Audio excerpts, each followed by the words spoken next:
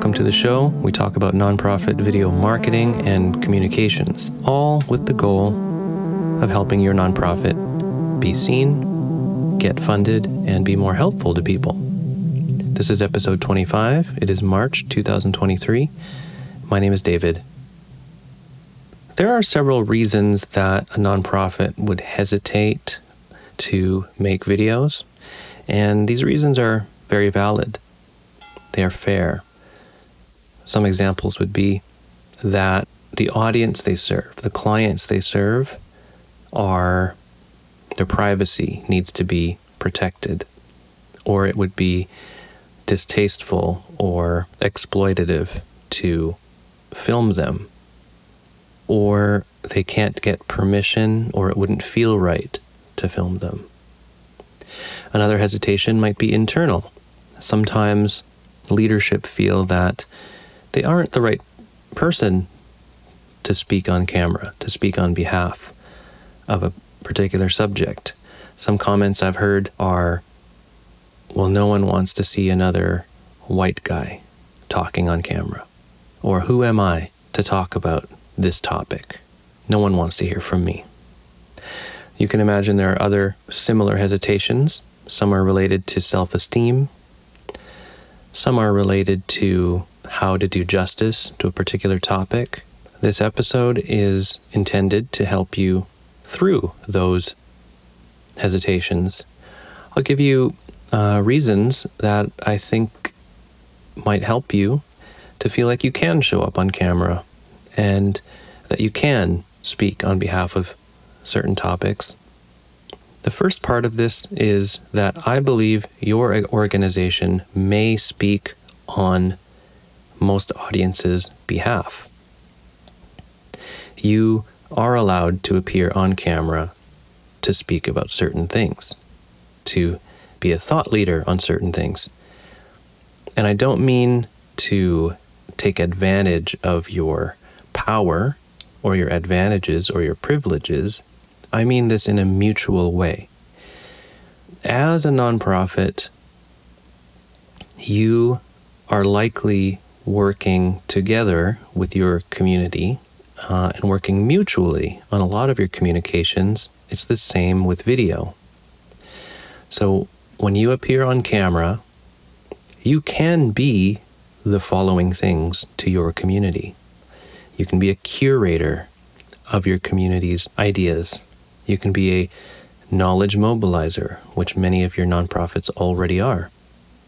You can be a storytelling middleman, which means telling stories from your community's perspective, not yours. You can be a representative, and you can be a safe place. It's all in how you speak on camera. It's all in how you, in what you present, and whether these are your community's ideas or your ideas. You can sort of, in your tone and your choice of words, generate this safe place, even though it's in the form of a video. And look, you're already doing it. People already trust you.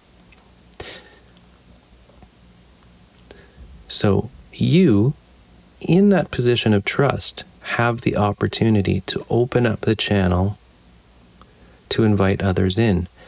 Maybe it starts with you speaking on camera, but as you become comfortable with it, and as you develop a new channel, or as you develop a community around video viewership, you can start bringing in people as guests. And since your organization has been doing this for 5, 10, 20, 30 years in other forms and other formats of communication, it's no different on video. And inside your audience, you have different segments. They aren't just the people that you serve as clients. There's also your partners. There's also potential donors. There's also other organizations, many of whom it would be relevant for your face to be on camera. So I don't think that video can be thought of as an exclusive channel or a singular way of using it, to say that we serve a marginalized audience, therefore I may not speak for them, is too single-minded. There are many angles and perspectives, and I think the core foundational thing has to be using your privileges to create community and safe space, and it can be done on camera. The second part, the other part of this advice is that is for your community. Your organization can build community around your videos, or any other content for that matter, by crowdsourcing, by asking the community what they want. In general, communities want to be heard. They want to hear about others like them. They already know what they want and need.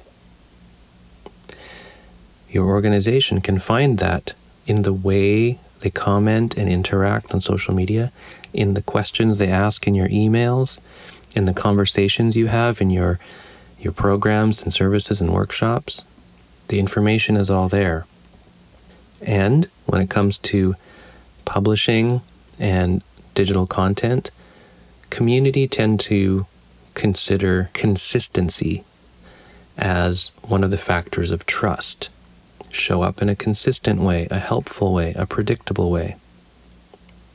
So, back to asking what they want and crowdsourcing. You can crowdsource stories and experiences and retell them on camera for them. One example of this would be in an organization serving survivors of domestic violence. With their permission, you might record or take notes at a storytelling gathering and reshare these online, of course, without any identifying information. But you see, these stories of survival will be relevant to your online audience. Other forms of community building would be videos that give tips and tutorials. I'm sure all of your nonprofits can think of stuff like that for your unique audience. And of course, you are not strangers to offering resources. Many of you offer toolkits, PDFs. You can offer videos too that walk through certain resources, like here's how you call this particular department of the government to get the information you need regarding something about immigration. Perhaps you have news, perhaps you have announcements. You can explain them from their point of view, not yours.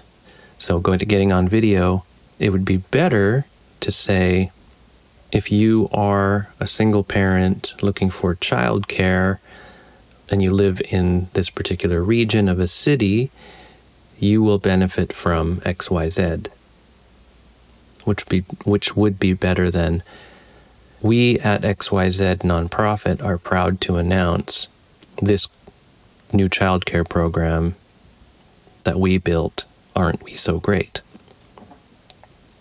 So show up, helpful and consistent and predictable, and you will build community. So, in summary, I know this is hard.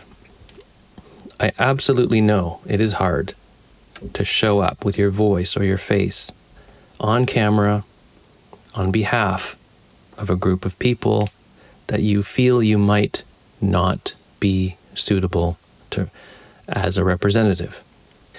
Or you might feel like, how can I make videos if I can't film my audience or my clients? The two things we talked about today are, one, you may speak on their behalf. You are a leader in that sector, and as long as it is mutual, as long as you are collaborating with your audience and with your community, and as long as you have permission, I think your community would tend to welcome your leadership on video. The second thing we talked about is that you can build community by crowdsourcing. The crowdsourcing part means to ask for content, to give help and tips for uniquely them, to explain things from their point of view. So all of this is just the beginning of it. This is just the permission that I'm giving you, that you can do these things.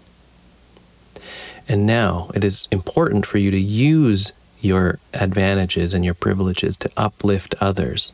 Start inviting them in to your content. The more confident and comfortable and consistent you are, the more people will likely want to join with you. I know there are cases when it's not possible, but it can be done in many other ways. It can be done without ever needing to put the people that you serve on camera, but you can represent them well, and you can let their needs guide your content. That was episode 25 of March 2023. If you want to connect, I'm on LinkedIn. Just look up David Phu, Phu, and my website is nonprofitvideocomms.ca.